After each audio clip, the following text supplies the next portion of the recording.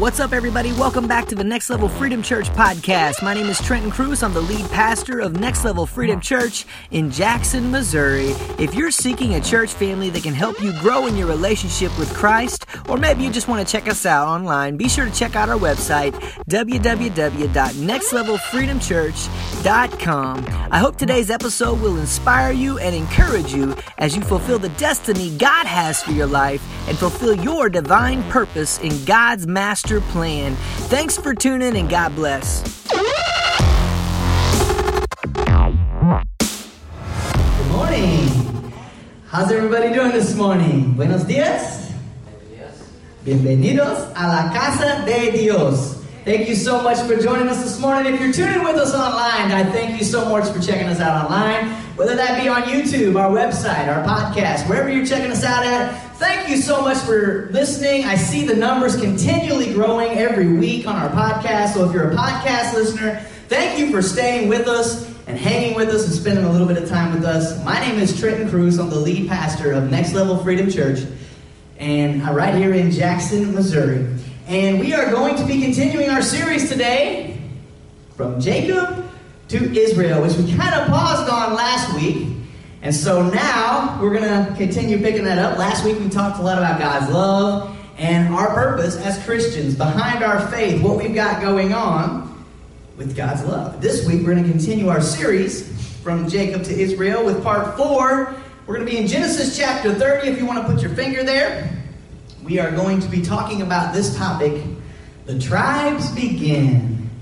The tribes begin, because we're going to begin seeing, and I know we started with a few of the sons last week, I think 4 of them last week, but where we get in Scripture the 12 tribes of Israel, those sons are being born. And this week we're going to zero in on the next, well, if we had 4, you subtract 4 from 11, 7, the next 7 sons that are born to Jacob. So reading our key passage though real quick, which is in Jeremiah chapter 1, verses 4 through 8. It says this: "The word of the Lord came to me, saying, Before I formed you in the womb, I knew you. Before you were born, I sanctified you. I ordained you a prophet to the nations. Then said I, Lord God, behold, I cannot speak, for I am a youth. But the Lord said to me, Do not say I am a youth, for you shall go to all to whom I send you, and whatever I command you, you shall speak. Do not be afraid of their faces, for I am with you to deliver you, says the Lord." Let's pray this morning, and we'll get started with this message. Father, we thank you for this morning, Lord. We thank you for those here in my presence, those tuning online, wherever they may be. I ask right now that you begin to speak your words through me, that they would not be my own this morning. In Jesus' name we pray. Amen. Jeremiah 1. That's a powerful passage of Scripture, especially when you think about the fact that before you were even put in your mom's womb, God had a plan for your life. And we see Jeremiah's plan here. God told him, you're going to be a prophet. I've already planned it. Before you were in your mother's womb, I planned that you were going to be a prophet to the nations. Jeremiah, we've talked about here, he's like a 13-year-old kid, 13 to 15, they believe, somewhere in there. And he's standing there like, God, how am I going to talk to the nations? I'm a youth. And God said, don't say I'm a youth. Don't give me excuses. I believe God's telling us that in many of our lives, because we always come up with an excuse as to why we can't do what God would like for us to do.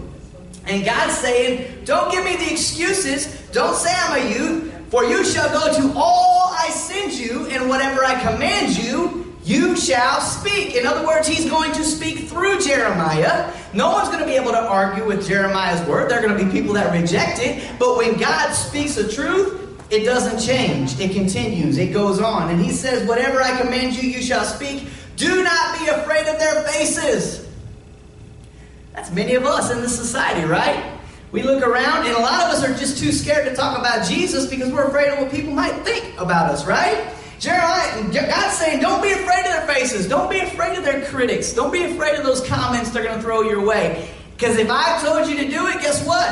It's going to come to pass. The Lord says, for I am with you to deliver you, says the Lord. So God will always be by your side when you're walking in His will. Now here's the deal. You got to figure out what's my will and what's God's will.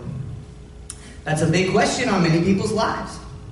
Well, what is God's will for me? Well, I can't tell that to you. Only you can determine what that will is. You have to talk to God. You have to pray with God. You have to spend time in your word with God. All of these things are important in order for you to fulfill the destiny God has for your life. Today we're going to be talking about the tribes begin. The tribes begin. Let's begin here in Genesis 30. We'll just start reading there in verse 1 of Genesis chapter 30. We're going to read through verse 8 here real quick at the beginning. It says, "Now when Rachel saw that she bore Jacob no children, Rachel envied her sister and said to Jacob, 'Give me children, or else I die.' Jacob's anger was aroused against Rachel, and he said, 'Am I in the place of God, whom has withheld you from the fruit of the womb?' And she said, 'Here is my maid, Bilhah. Go into her, and she will bear a child on my knees, that I also may have children by her.'" Sound familiar? Let's keep reading verse 4. "Then she gave birth to she gave him Bilhah, her maid, as wife, and Jacob went into her, and Bilhah conceived and bore Jacob a son. And Rachel said, 'God has judged my case, and has also heard my voice and given me a son.' Therefore she called his name Dan.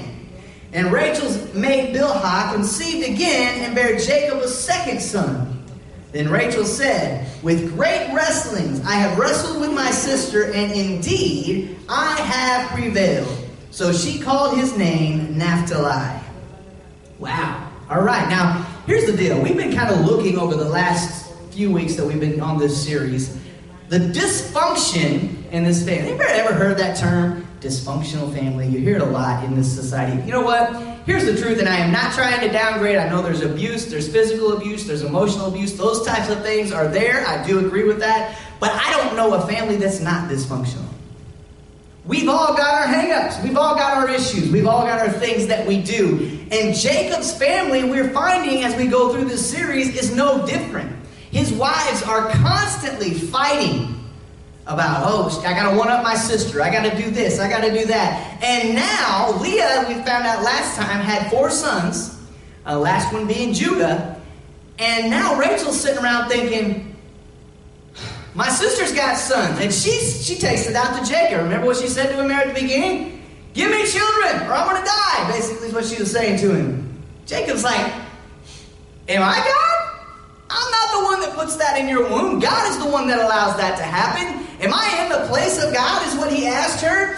"That who has withheld you from the fruit of the womb." Now here's the deal. In this day, the reason Rachel is so furious is because in this day, if you were barren, it was just assumed you did something, secret sins, and God didn't like it, so he didn't give you kids. That's what the assumption was. Whether it was fact or not in every situation, I don't know. But the assumption was always that. So in other words, Rachel right now has got a name that's a bad name because she's still barren. Her sister's done and bore 4 kids to her husband. Children, especially sons in this day, that was something to talk about. You had sons, that meant you were in the favor of God. That means you had someone to carry on the family name. All of these things are important. So now Leah has 4 sons, and Rachel is sitting here wondering, why haven't I had kids? So do you notice something else, though, as we go through that scripture?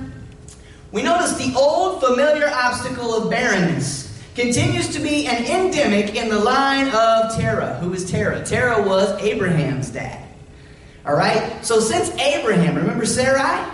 Changed later to Sarah? Hadn't had any kids. She was barren. This seems to become a routine here.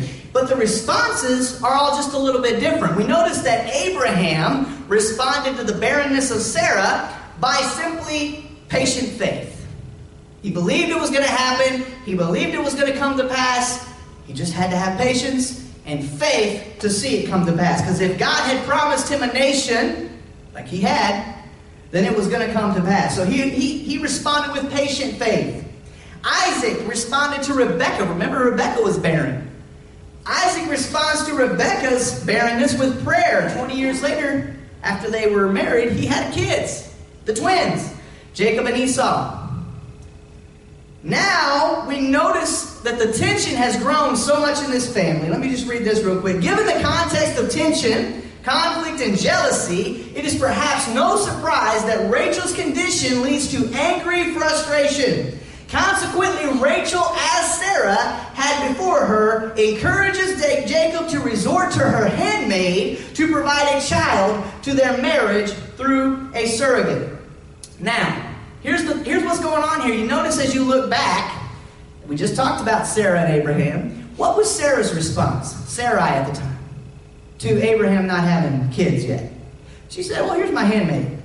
I'm too old to have kids. That was her assumption. So just, take her, make her your wife, have kids through her, right? We notice the same thing happening here, where Rachel is resorting to thinking, I've got to have kids of some sort. I've got to try to vindicate is the name, or the word they like to use there, or to try to make my name look better. I got to have some sons, right? So she says, here, take my handmaid, just like it was with Sarah and Abraham. The parallels there are unique.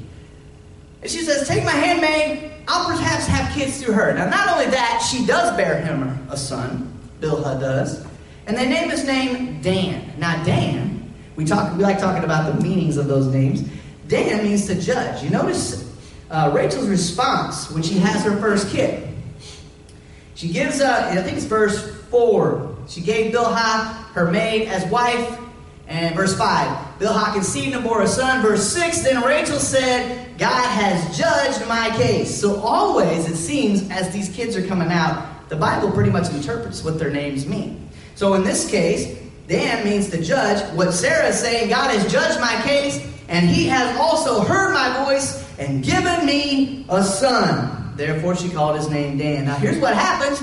Bilhah, her handmaid, conceives again. So she gets two, right? What was the second one's name? The second one's name, as we go there, was Naphtali. Rachel's naming of the son Dan indicates that she feels vindicated by his birth. In other words, she feels a little bit redeemed. Back to Dan for a second.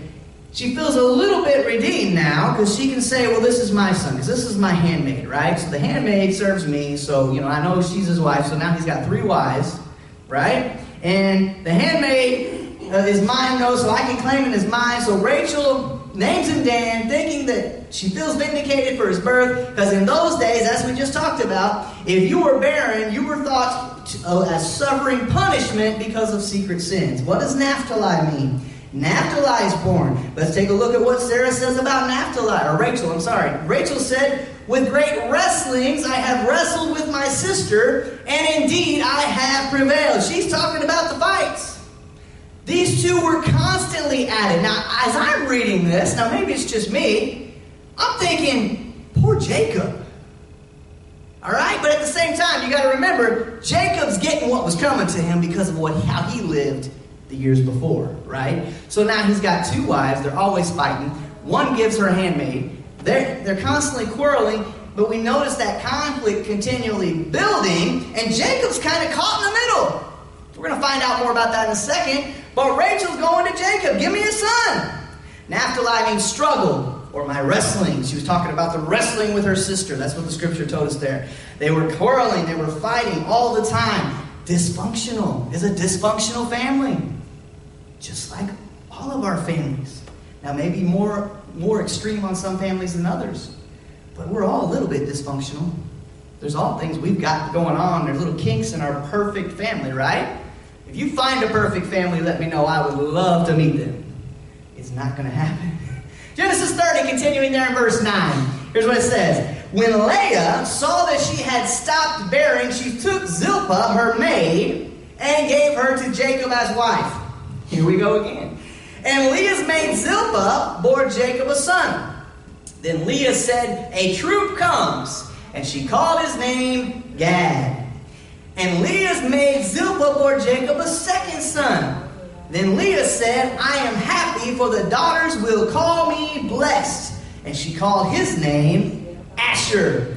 Leah goes through her own period of infertility. Remember, at the end of when she had Judah, she stopped bearing, is what it said. Now here, it's talking about she's noticing that Rachel has had 2 more sons through her handmaid Bilhah, and she's like, well, I got to do something, so what does she do? Instead of, praying like they did the first time, she goes to her handmaid. Here's Zilpah. Take her. Give me children through her. So now Jacob's stuck with 4 wives, right? And they just keep piling on. Can you not feel, Sacramento, you can be with Hansel's not married yet, but you can bear with me. Can you imagine 4 of them, and they're all fighting all the time? Or at least 2 of the 4, right? Because the 2 were sisters. The handmaids may have tried to stay out of it, right? I don't know. But can you imagine being stuck in the middle of fighting women? Now, there's an old saying, and I don't remember it, but I know it's something about a woman's fury, right? There's nothing like it. And here we go. He's stuck between 2 of them, which are constantly fighting. So she goes through her own period of infertility, likely curbing her scorn of Rachel. In other words, because of the way she was treating Rachel, God said, you're not going to bear any more right now either. No, we'll see. And the handmaids continue to have their role in producing children. So now the children, there's 4 children that belong to 2 of the handmaids, right? So each of them had 2 kids. We're going to go through all these numbers at the end, because this is how many tribes we're up to. We'll get to, we'll see, we'll get there in a minute. Gad. Gad means good fortune. She says a troop comes. A troop. It means good fortune or a troop. That's what Gad means. So she basically tells you what it means. The Bible tells you what it means as she's naming him. Then she has another son. She calls his name Asher. What does she say about him? I am happy, for the daughters will call me blessed. Well, Asher's name actually means fortunate, happy, or a fortress. And somewhere in there, I don't write the full definitions because some of them are kind of long, there's a blessed there too, which is exactly what she's saying when she names her son Asher. The names reflect the tension of the family. Well, now that I've had another son through Zilpah, the troop's coming. I'm going to have more, right? It's all of this about this competition. Who's going to get ahead of the other one, right? And it's really sibling rivalry, sisters, brothers, it doesn't matter. In this case, it's sisters constantly quarreling, constantly fighting. Poor Jacob's stuck in the middle. Here's what happens. Genesis 30, verse 14. Now Reuben, remember this is the oldest, this was Leah's kid. Now Reuben went in the days of wheat harvest and found mandrakes in the field, and brought them to his mother Leah. Then Rachel said to Leah, please give some of your son's mandrakes. But she said to her, is it a small matter that you have taken away my husband? Would you take away my son's mandrakes also? And Rachel said, therefore he will lie with you tonight for your son's mandrakes. They're bargaining on who's going to get Jacob for the evening. Think about the text when you read it. This is what's going on in this fight. Now here's the deal with mandrakes. What are mandrakes? Well, it's a type of fruit, I believe is what we found. A mandrake is native to the Mediterranean region, but is not common in Mesopotamia, which is where we believe all this is taking place. So some theologians don't even believe it was actually mandrakes he found, that it was something similar. But most say, no, he just happened to find some. Maybe that's why it was so important. Mandrakes clearly are considered by Leah as a way to, let's just say, give drive. Let's say it that way. To the husband, to her, you eat these things.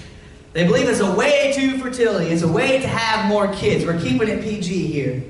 But that's what they believe in the mandrakes, what seems to be indicated. It's a type of fruit. It was a plant. You could eat it. And the belief was, much like many fruits today, that it gave you that drive. All right? Keeping it clean. Genesis 30. So that's what mandrakes are. Why are they fighting over them? Because it's believed that they think these will help with bearing more kids. So they're going to fight about it. So now, not only are they fighting about the mandrakes, they're bargaining Jacob. Did you notice that? I know I brought it up. Jacob's like, she's like, I'm going to trade you these mandrakes. You can have them tonight, right? You see where I'm getting a dysfunctional family? Here we go. Genesis 30, 16. When Jacob came out of the field in the evening, Leah went out to meet him and said, you must come in to me, for I surely have hired you with my son's mandrakes. And he lay with her that night. Here's the deal. Check out what happens. Remember, we said the mandrakes were believed to be a way to maybe get more kids, right? So now we notice in verse 17, and God listened to Leah, and she conceived and bore Jacob a fifth son. We'll talk about it more in a minute. Verse 18, Leah said, God has given me my wages because I have given my maid to my husband. So she called his name Issachar. Then Leah conceived again and bore Jacob a sixth son. Leah said, God has endowed me with a good endowment. Now my husband will dwell with me because I have borne him 6 sons. So she called his name Zebulun. Verse 21, afterwards she bore a daughter and called her name Dinah. Why are we going through all this, Pastor? Well, it's important to the story. Check it out here. Ironically, what I was trying to point out a minute ago is, ironically, Rachel's the one that took the mandrakes, but Leah's the one that ends up getting pregnant, all right? She ends up getting another kid out of the deal because she gets a night with her husband, right? Ironically, the night with Jacob that Rachel exchanges for mandrakes brings renewed fertility to Leah rather than giving Rachel a child. Rachel is still literally childless. Now, she's claiming 2 kids through her handmaid to try to clear her name, but she's still childless at this point. Issachar, what does Issachar mean? Remember, Issachar was the first one that Leah experienced after this time. It says, God has endowed me with a good endowment. Now my husband will dwell with me because I have borne him 6. Oh, I'm sorry, that's Zebulun. Jump back up there. God has given me my wages because I have given my maid to my husband. Issachar actually means he brings wages to hire, to be rewarded. She feels that God is rewarding her because of her handmaid, right? So she feels being rewarded, so she names his name Issachar, or God's given me my wages. Zebulun, what does Zebulun mean? This is the one I was reading a second ago.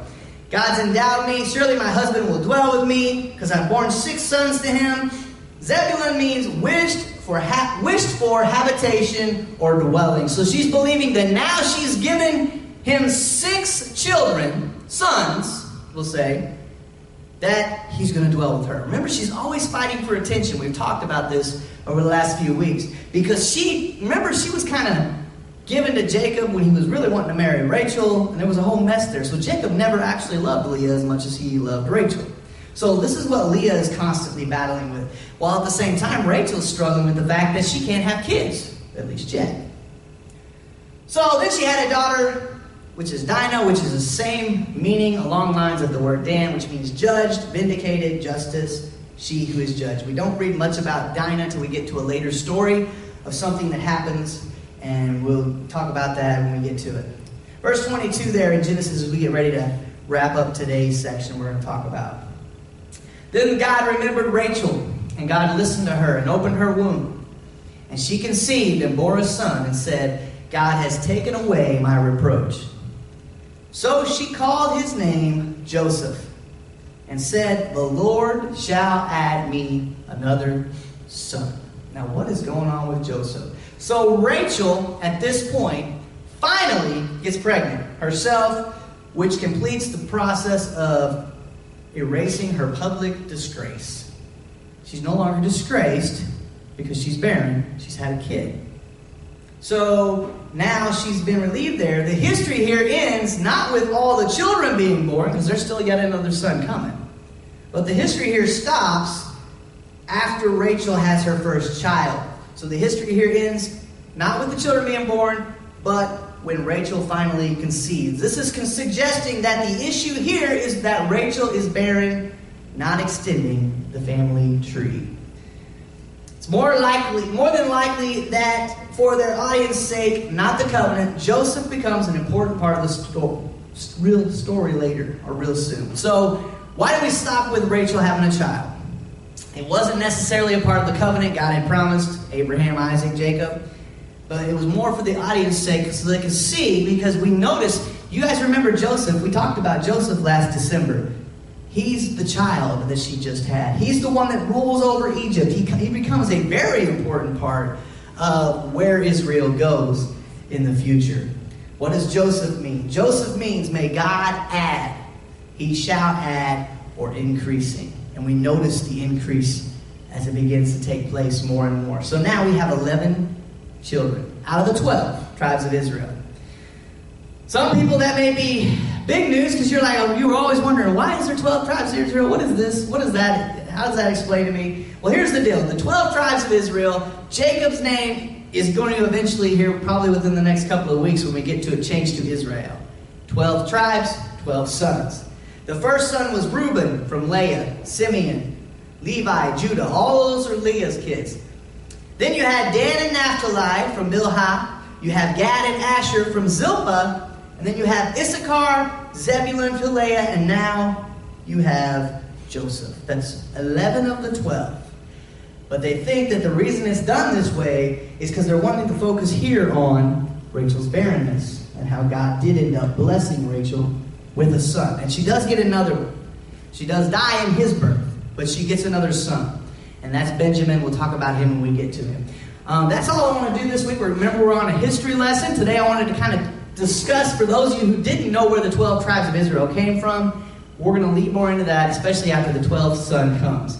How was Abraham going to have all these kids? Remember, God said the number, if you can number the stars or the sand on the seashore, that will be the number of your descendants. And with two twins and then Isaac, there's 3. How do you get a tribe? Well, now we know. 4 wives, Jacob, 12 sons, who begin branching off into their own families, and you're going to notice that number grows and grows and grows, and that's where we get those 12 tribes. Thank you so much for tuning online. I want to go ahead and dismiss you this morning before we have prayer time here. If you're tuning online, you're looking at me right now, and you're saying, I've never received Christ as my personal Lord and Savior. That is the place where your journey starts. You just simply ask. You say, Dear Jesus, I know I'm a sinner. I believe you died on the cross for me. I believe you rose on the 3rd day, becoming victorious over death, that I might live. I ask you to come into my heart, be Lord of my life. Forgive me of all my sins.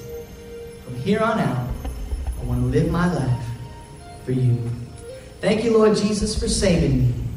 In your name I pray. Amen. And that's where your journey begins. Salvation is not a prayer, it's a lifestyle. If you just prayed that prayer, you meant it from the bottom of your heart, I want to say congratulations. Welcome to the family of God. Here's what I want you to do next. Go ahead and go to nextlevelfreedomchurch.com. Go to the upper left corner, click the menu button. All the way to the right side of the drop box, there's a link that says The Road to New Life. Click on that link. It'll take you to a separate website that I created in college, which walks you through the steps in the process of salvation. You follow each page in order. You get to the bottom, there's a contact form. Make sure you send me a contact. I would love to know that you received Christ as your personal Lord and Savior today. Then your next step is you need to find yourself a good church home where you can grow in your relationship with God and be discipled, which is what the Bible is calling us to do. Thank you so much for tuning online this morning. We're going to continue this series next week, and we'll talk more about that when we get there. Thank you so much for tuning online. God bless. I'll see you next week.